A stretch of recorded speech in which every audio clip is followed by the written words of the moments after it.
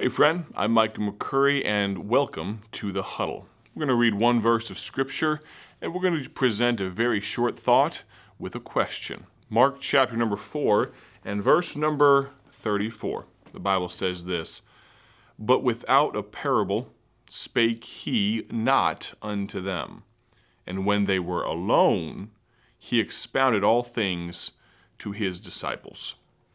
You know, when I was a younger man, I always wanted to know more than I should have. I always wanted to be a part of the adults' conversation. I always wanted to hang out and was told to shoot off to bed. And I want to stick around. I want to hear what's being talked about. I had the opportunity, our family welcomed a lot of preachers into our home, and they'd have very interesting conversations with my parents. I always wanted to be around when that was going on.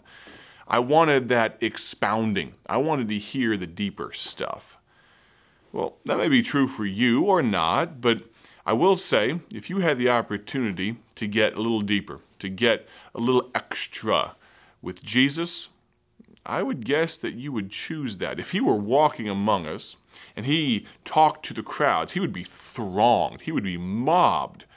Imagine here in Mark chapter number 4, he gives the parable of the sower, the parable of the mustard seed, all these things, but then the crowds dissipate.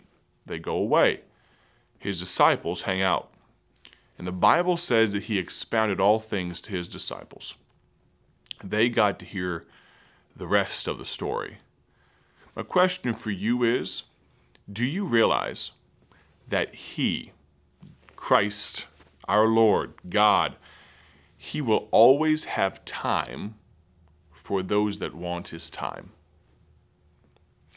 He will always be present for those that want his presence. I'm not talking about a 90-foot Jesus or some hooky spooky thing. I'm not talking about too many sardines on your pizza. I'm talking about the fact that if you want to meet with Jesus, what's that song say? He's as close as the mention of his name. Well, in the huddle, you're not supposed to preach. And so I ask you this question. How is your time with God? If we were to add up all the minutes you've spent in prayer, would we get past 10 for the last week? I'm not even counting you praying for your food. I hope you do that as well and thank God for what he's given you.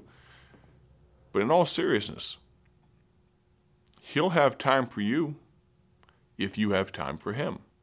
So, let's do a short self-evaluation. Last question.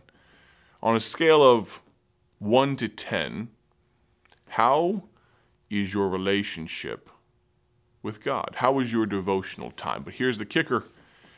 You're not allowed to use the number 7.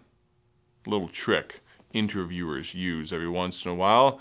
You've got to pick higher or lower. Maybe you'd be honest and you'd say it was a 3. Maybe you know your devotional time is anemic at best. Well, thank you for your honesty. We can improve that, can't we? But there's probably a lot of you that would say, it's okay, I'm doing all right. Maybe you'd pick that number 7. You can't pick it. See, here's the thing. If you pick a 6, you're basically average. Who wants to be average? But if you can honestly say, yeah, I'm an 8, I'm a 9, I'm doing all right. Praise the Lord. But you can always do better, can't you? How is your time with God? I want to thank you for listening to The Huddle today. Join us tomorrow as we conclude the week. God bless.